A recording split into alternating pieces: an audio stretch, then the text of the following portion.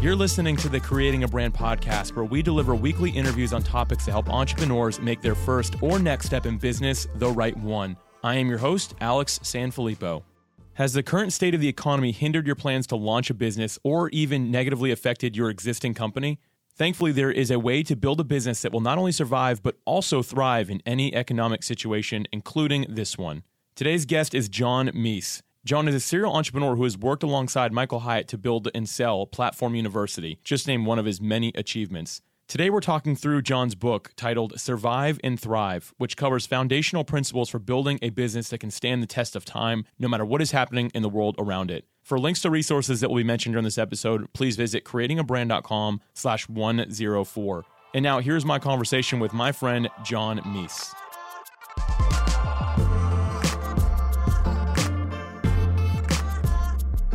John, welcome to the Creating a Brand podcast. Thank you, Alex. It's my pleasure to be here. I'm really excited to have you on the show, and I'll explain why real quick. I've actually been reading your content for nearly a decade at this point, so it's an honor to finally have the opportunity to speak with you and, of course, have you on the show. So thanks so much again for being here. And I'll mention two quick things here that I really wanted to kind of open up with, and this is kind of off topic for the episode we'll have today, but I want to let you know that I had a bad mindset, like a wrong mindset about what it meant to start a business for a long time. And I read a blog post that you wrote about having the proper mindset when breaking off from a 9-to-5 job and starting your own business that like just completely changed my perspective. I mean, it caught me dead in my tracks. And I actually talked about that in the 100th episode of the show, which is, if anyone's curious, hasn't heard, you can go to creatingabrand.com/100. And that actually, I talked about it. And that was a perspective that you really helped me with many years ago. Wow. And the second thing I'll mention is my wife and I, we started a small group ministry at our church years back, and it becoming one of the largest in the nation.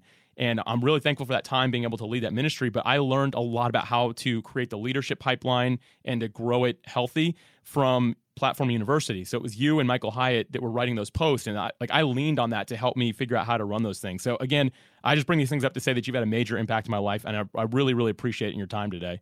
Well, Alex, I really appreciate you sharing that. I mean, no words can really express, what you've done is really the ultimate gift for a teacher like me is to learn and put it into practice, right? Because like I wrote a book, that's great, but a book is worthless without readers, And so I've written lots of blog posts over the years. That's great, but that's worthless without readers. And so thank you so much for sharing that. And that's really, the core of what I do is really, my mission is to help entrepreneurs create thriving businesses. And so I am a paying customer of your business, Podmatch, and so I'm a fan of what you're building, and so it's really special to hear that I had a small part in that. So thank you for sharing that.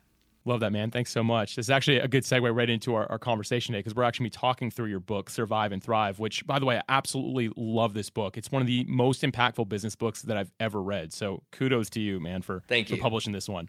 Really phenomenal. So you broke it into 10 chapters, and it covers what I believe just to be all the essential points of building a business that's going to thrive. And I know that was obviously the goal there. And also not just thrive, but also during bad economic situations or when the world faces different things. And obviously I'm alluding to what's happened to us in recent years, but will probably happen again at some point. Yeah. And today, this episode, I want to cover 3 chapters. But before we do that, before we just jump on those 3 points we're going to mention today, you mentioned the Great Reset. You refer to this in the book. Can you talk about what that means exactly? Yeah. Well, so, I mean, just the short version of my backstory is that, I'm a traditionally trained economist before I kind of got, not fed up's probably too strong of a word, but I left academia and really began to focus more on what I felt like was more practical day-to-day life entrepreneurship. And so coming into that meant that while I am a boots on the ground entrepreneur and a serial entrepreneur, not like Fruit Loops, but like multiple businesses, right. Then with that in mind, I still come at it with an economic lens. And so I've been paying attention to some major trends that have been happening, on a global, the global stage. And one of the things that, I think the reality is, of course, we all know that not just COVID-19, but the COVID-19 lockdown, all the restrictions, and just the duration of it. The fact that it was more than a year that all this has been going on in different ways. Of course, that had a dramatic impact on our life and our world and our economy. But there's many things that actually got expedited that were already happening. There's many changes that were probably going to already happen naturally over the course of the next 15 or 20 years that just happened very suddenly. And some of that you can see in the shift to just like e-commerce, for example, whereas like, there was already a shift to more and more people buying products online versus buying at their local store. And then all of a sudden it was a dramatic, that was just crushed. But one of the biggest changes when we're talking about creating a brand, one of the biggest ones that trends as part of the Great Reset, that in that reset, one of the greatest shifts that I'm excited about is the shift from the age of information, which Alex, we've lived, our whole life has been in the age of information. That's all we know. Yeah.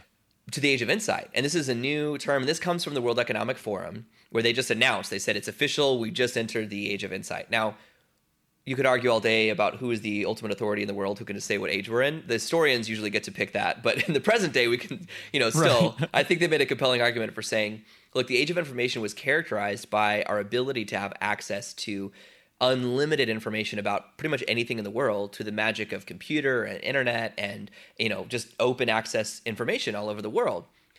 Well, that's cool. But I don't know about you, but I spend 99% of my energy today ignoring information, right? I mean, whether it's a pop-up notification or an overflowing email inbox or a billboard or a text or the 10,000 advertising messages that we see a day, most of our information has been ignoring information. And so one of the shifts that's naturally started to happen and then was expedited with the Great Reset of 2020 was this shift to the age of insight, where rather than individuals, when they're looking for a solution to a problem, rather than trying to solve it themselves by becoming an armchair philosopher and studying that topic in detail, instead they're looking to find who is that one expert that I trust in that subject who can interpret the truth for me, they've done the research, so that I can just take them at their word. And so that's true in every market. And so there's a huge demand right now for experts to stand up and be, for their industry and for the niche of their industry, to be the curator to bring that insight. You have so many good points here that you're bringing up. And I think about how, yes, like this last year was the Great Reset in the sense of it set a new standard. Like we're in some ways 15 years in the future that we knew it eventually come, like you're saying, but now they're here.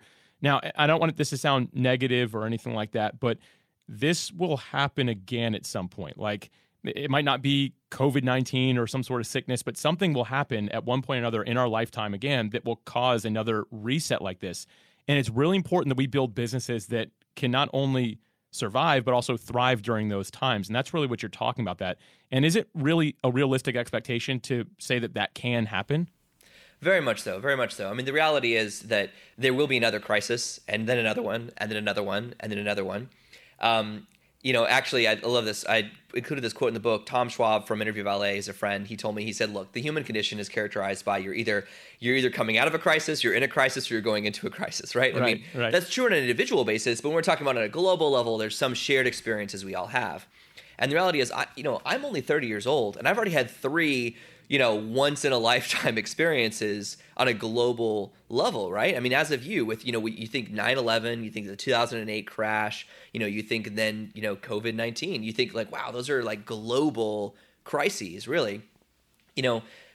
There's always something to trigger it, but the reality is like in our economic cycle, the way that the current global economy functions, we have an economic recession, give or take, roughly every 10 years. And so it's like, well, okay, we had 2001, and then we had 2008, and then 2020. Wait a second. Why are we surprised when this happens? Like the cause is always different, but the economy is really primed for that, every 10 years, roughly, just the way that the current patterns go. So with that and said, yes, it is very possible. And in fact, there were many companies who had their best year ever last year. But there are also more than 100,000 businesses just in the US that permanently closed. So the goal here is to get clear on what are the core things in your business that you need to put in place to make sure that you can not only survive, but thrive in any economy, including this one. Hey, Alex Sanfilippo here, and I want to take a quick moment to intentionally serve the world with you. Here's what I want you to do. Think of the one person you know who would most benefit from listening to this episode today. Now, I want you to send it to them, but also include an encouraging note explaining why you share this episode with them specifically. By doing this, you're helping me grow this podcast, and you're also adding value to the people you care about. With that said, thank you for your continued support. It means the world to me. And now, let's get back to today's episode.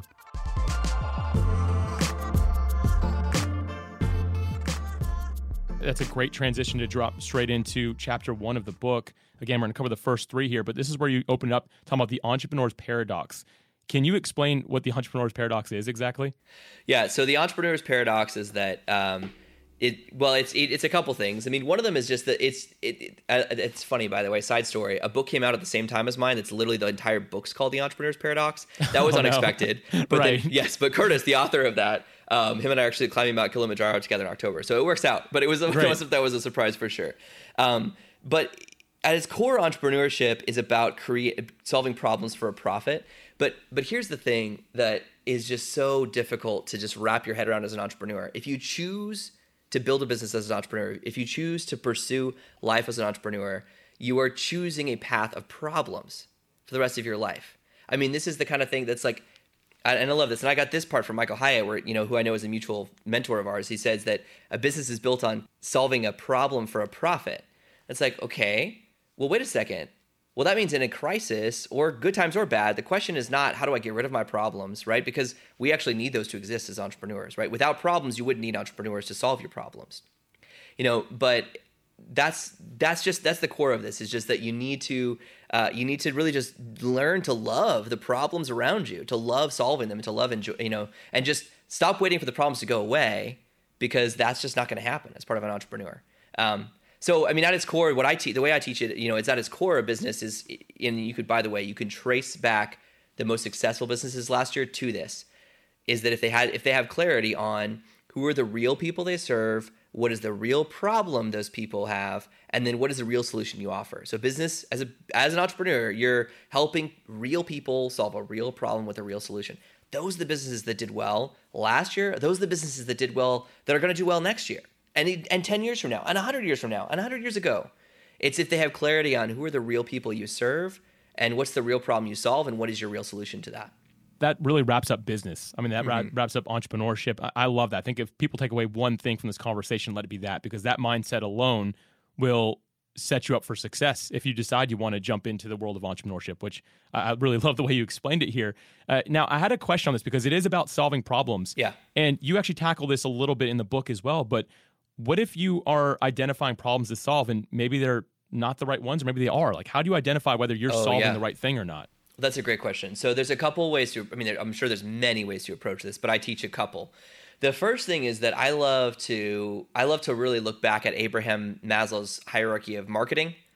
You may have heard of it, although many people refer to it as the hierarchy of needs, or it's Abraham Maslow's theory of human motivation is the official title.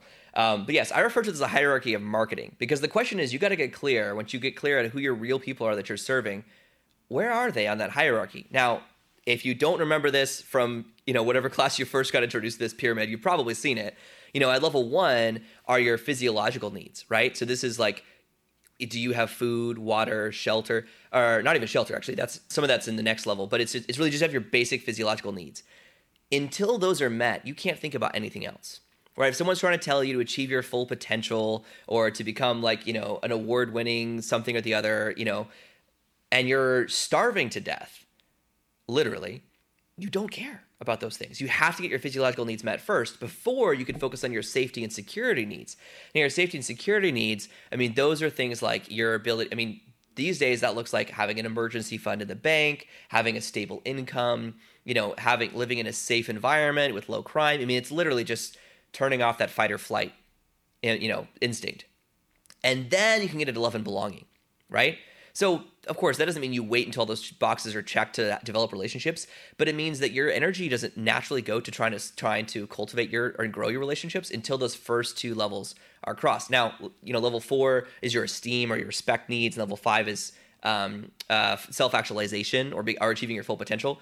But you got to get clear first on where are your people on that ladder. What are they trying to solve right now?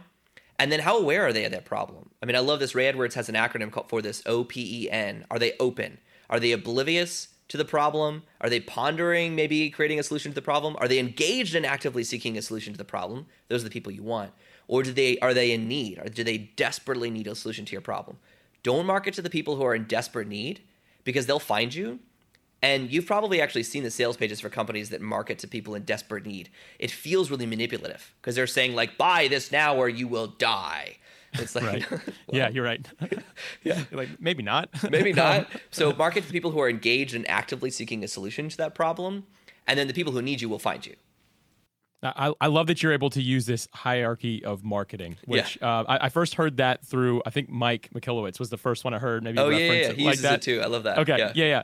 I had him on the podcast last year, and he referenced that when that was the first time I heard it. So this is the second time I've ever heard that, but I think that's just a great way to look at this and to really explore your potential customer. Because again, if they are missing their basic necessities, they don't want to buy your self-help journal that you're developing, right? Because like, hey, I'm trying to eat right now. Like, I'm not actually trying to figure out like how to become the best version of myself. I just want to be able to eat tomorrow. Like, and so really discovering that about them really helps you know that, hey, I'm in the right direction, helping them solve the problem that they are experiencing today, not in 5 years from now when they're doing better type of thing. So I think that you're really onto something with this point.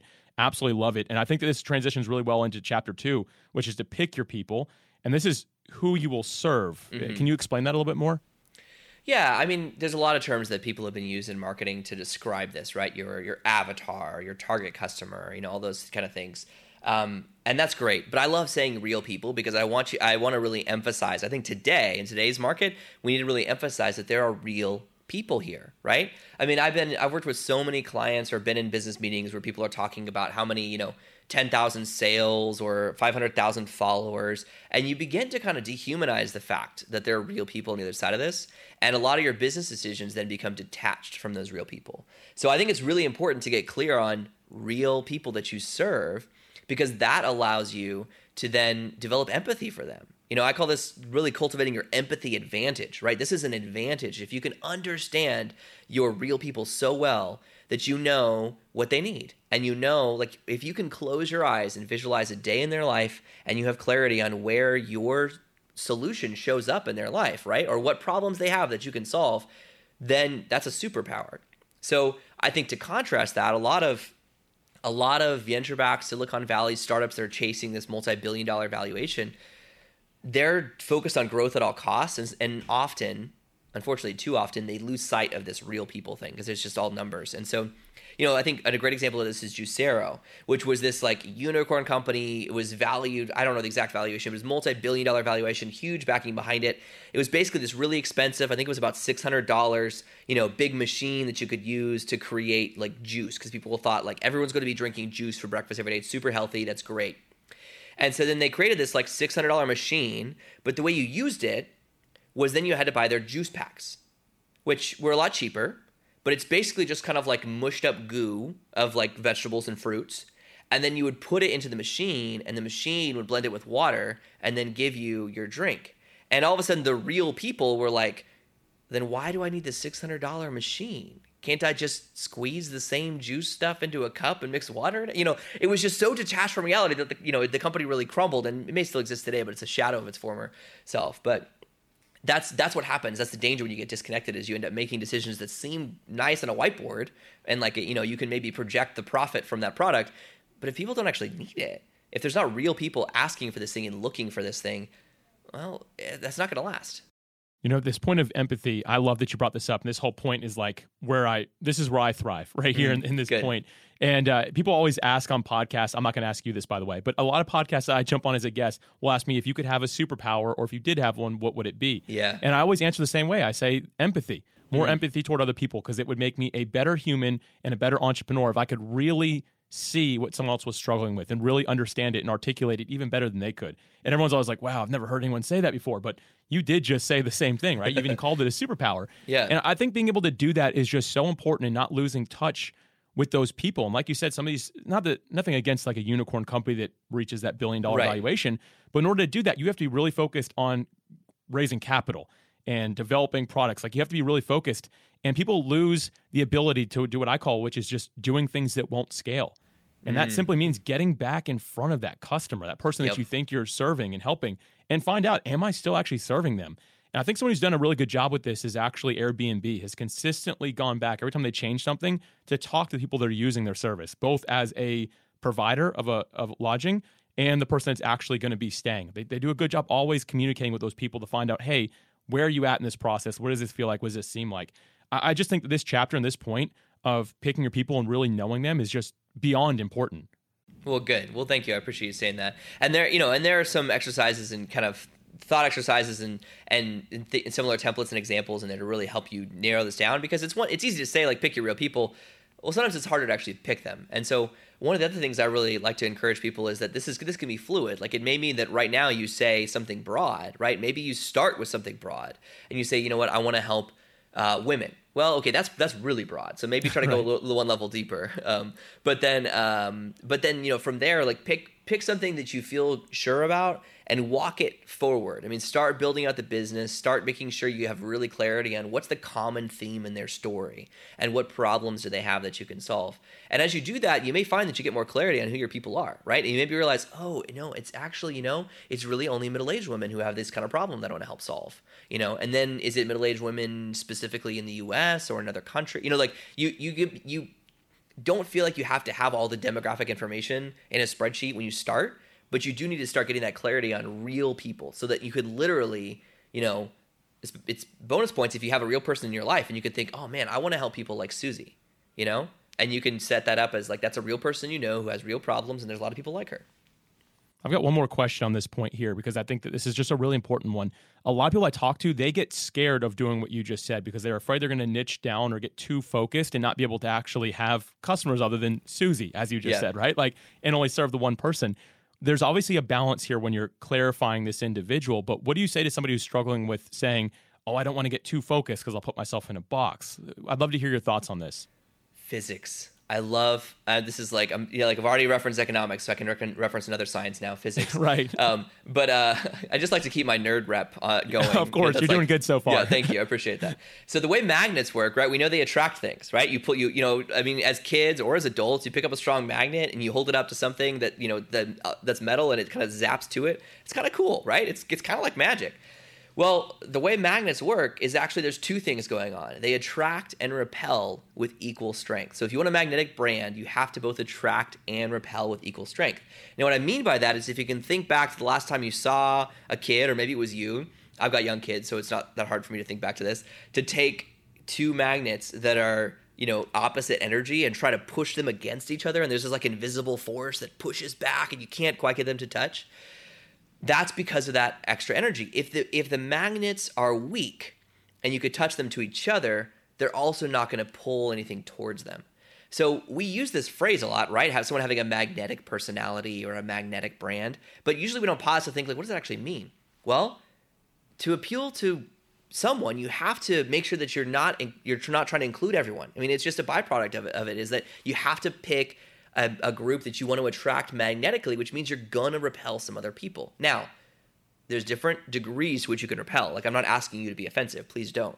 But so I own a co-working space company, and the giant, from the outside, from the street, you walk by our window, and all you can see is this giant teal wall with these big white letters that says, "Entrepreneurs Welcome." Now, we have customers of the co-working space who are not entrepreneurs. Right? It's not like they looked at that and they were like, well, I work for PepsiCo, so, right. No, they came in and they said, that's cool. That's not for me, but I know who you are, and so therefore I can see where I fit in that. Similarly, another example would be, so my wife and I, we have 3 young boys. And so there are some phenomenal blogs and magazines out there that are really targeted to moms, young moms, to say like, hey, things you need to know about your kids. That's great. They're super targeted on young moms. My wife really appreciates that material, and when I read it, I read it, right? Like I don't look at it and go, well, that's for moms, so not for me. No, I look at it and I go, oh, okay, cool. This was written for young moms, but as a young dad or a dad of young children, then I know there's things that I can get value out of this. And so it's really just believing that people have the intelligence to be able to self-filter and recognize they want to know where you fit in their world so that they can kind of put a tag on you, put a byline on you, and so they can understand you. But people know how to filter themselves to decide when to engage with a company. But you still have to niche down. And yeah, I mean that's true with every product or service or book, and also in our global world today. I mean, the fact is your market is potentially every single person on the planet. Well, if you're trying to sell 8 billion products, I don't know. I mean, unless you're selling water, I don't know what else 8 billion people need. So you got to pick, Right. you got to pick a problem to solve. The air business is pretty good these days. air I heard. yeah, So yeah, you can exactly. oxygen is really trending right now. Yes. No, it's a good point. You end this section with you have a quote in it that I'd like to mention real quick, and you just say, "Get crystal clarity on the target customer you serve." And I just think that that's really the point here: is really who are you going to serve? Who can you have empathy toward? And when you do this, I believe that you can really. This is how you pick your people, Yep. and that transitions right into the third chapter and point in your book, which is to sell your solution. This is what everyone wants to skip to usually, right? Is they want to get Yes. straight to selling. I'd like to hear a little about maybe a company or something that you use in the book, even as an example of a company that really got these steps right to the sell your solution point. Yeah, well, I'll share one of the riskier examples I have in the book, right? Because so I actually follow the story of this, of this women's boutique in the book, and which is dangerous for lots of reasons, most of which being that I do not generally shop at women's boutiques. Right. But there's That one is a outside. nice shirt you're wearing. It's a nice shirt you're Yeah, wearing. thank you, thank you. But there is a women's boutique out my window in my office, so maybe that might be somewhat related to that example in the book.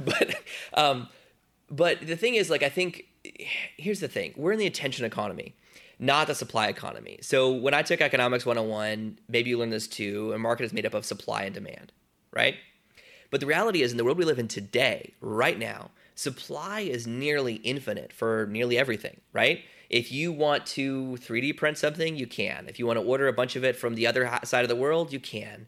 If you want to create a digital version of something that you will never touch and feel and sell that, you can. And so we live in this attention economy where demand is really the only thing that matters for the most part. If you own demand, you win. So a lot of businesses are still operating as if they live in a supply-based economy. Bookstores and clothing stores are two notorious examples for this. A lot of bookstores, so on my right out my window, there's a bookstore. Out on my left, there's a clothing boutique. So I've got some very clear props right here for Yeah, you do. This is great. So that bookstore right over here to my right, they have a huge selection of a bunch of books on all different subjects. It's as if they're saying, if you need a book, we have one. But a book is just a collection of pieces of paper between some binding with a little bit of glue and ink, right? I mean, that's a category, but the reality is that's why Amazon has done so well in the book market, because Amazon said, we'll give you access to every book in the world. Can they do that locally? No, they cannot. And so they're really competing as if they're still in a supply market. But in demand market, imagine if that bookstore instead were to decide to pick, in the age of insight, to pick a category that people really wanted to know about. I mean, imagine if the bookstore was really to double down and said, look, we really just focus on classic literature. And so if you love a good, like, classic literature book, we've got some of those, and we've got some of what we call the new classics, which are these upcoming, newer written, novels that adhere to our standards. And so that we believe they're going to be the new classics. And so, then you're talking about creating an experience. It's not just selling books. I mean, you're having events, you're having a community, a tribe around you. The same thing goes with the clothing boutique. I mean, as far as your solution, so I'll go through the clothing boutique example. If you as the owner of a women's clothing boutique decide that you're real people, or that you're like, okay, look, so I own this clothing boutique here in Columbia, Tennessee, which is where I live. So these are all very inspired examples, I guess you could say. Right. And I want to help specifically serve working women in Murray County, okay, in Columbia, Tennessee. Then what do they need? What are some problems they have? Well, if you start talking to working women in Middle Tennessee or in Columbia or Murray County, you might find that one of their, they've got a lot of problems. Honestly, they're really busy.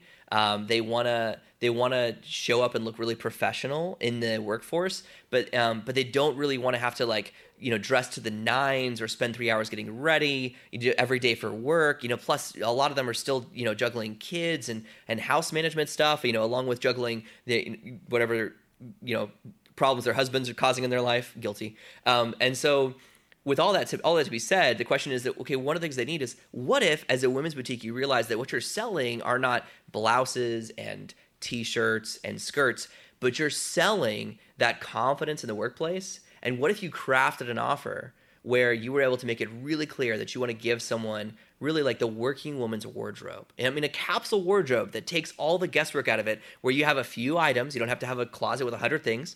You have a few core items that you can mix and match that all look confident and classy with your body style, that allow you to show up without having to stress about it. That's a solution, right? that's the difference between selling products versus selling a solution. And so many businesses get stuck on the product, which is why we talk about products in the book towards the end, but that's not where we start by any means. You have to get clear on the solution. And I love that example. I think that you might be able to open a women's clothing boutique and do all right, John. It sounds like you might be able to do okay. Thank you. Someone else would actually pick out the clothing, but I can design the business model in a spreadsheet. Yeah, that's great. Yeah. My wife previously owned, she sold at this point, but she used to own a women's clothing boutique. It was online, and she had a brick and mortar store as well. That's awesome. I would have loved to have given her some of your advice right there. That was really good. Thanks. But she did very well with it, so I'm proud of her. But no, this is such a good point that you're selling a solution. You're not just selling a product, and your product is built off the solution that you've created. Yeah. And I think that so many of us, we skip to it. We're excited about the product. We're really attached to it. What would happen, would you say, if perhaps you offered the wrong solution and you needed to adjust? So you built the product and it wasn't the proper solution. You need to make an adjustment. Do you have any advice or thoughts on that if you need to tweak something? Well, that's a great question. I think one of the first things I would do is I would look at, if we're talking about an actual product now, I would look at the offer, because it may not be the product's wrong. It may just be how it's positioned.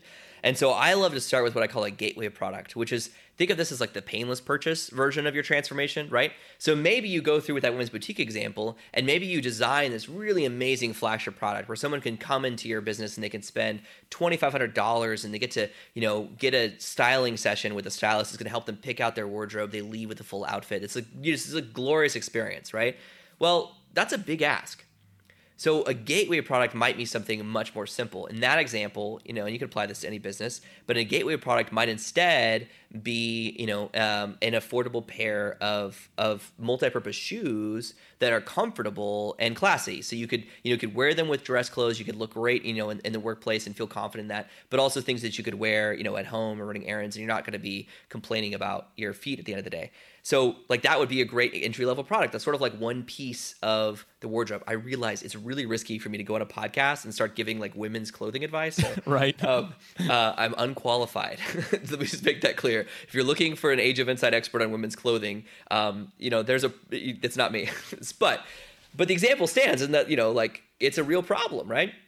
So similarly, if you have an information product business, it might be that your gateway product instead is either a low price version of your product. It might be so in your case with Podmatch, Alex, you've got this subscription service, right? That's the primary product for Podmatch is this subscription service where you get podcast hosts and podcast guests to work together. Now there's a free version of that as well, right? So that's what I call your sample solution.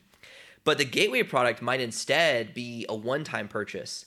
Maybe your gateway product is, let's just say it's for your business, it might be a $25 one-time fee for a Podmatch curator to match you with one podcast that we believe is perfectly suited to your needs, right? I'm taking notes. This is good.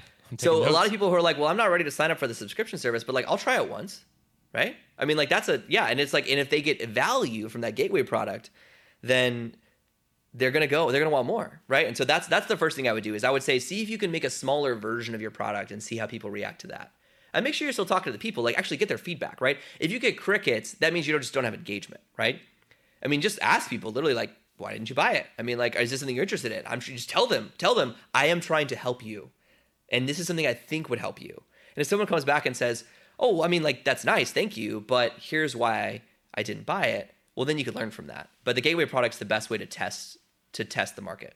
John, I think that's so brilliant. I took some notes for the idea that you gave me here today as well. So thank you for that. Great. Man, this has been just a great conversation. I really want to make sure we respect your time.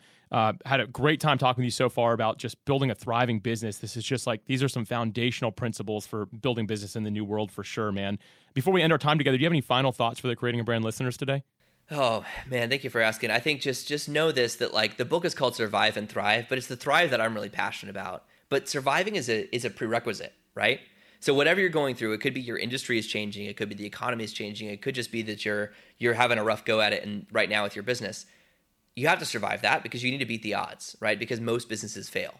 And so I want you to survive that, which is why these are timeless principles. And these aren't original to me. I may have packaged them in an original way, but these are principles that you can trace back to just how business has been done for the history of the world. Now, okay, so some of the growth models like search engine optimization, maybe that wasn't around in 50 BC, but the principles of creating a real solution to a real problem for real people, that's what stands the test of time. And that's, regardless of the technology, that's going to stay relevant. So I would just encourage you to keep up the good work.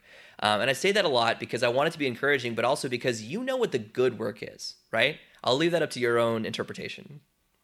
Love it, John. Thank you so much for being with us. Truly an honor to get the opportunity to talk to you today, man. It was my pleasure. Thank you, Alex.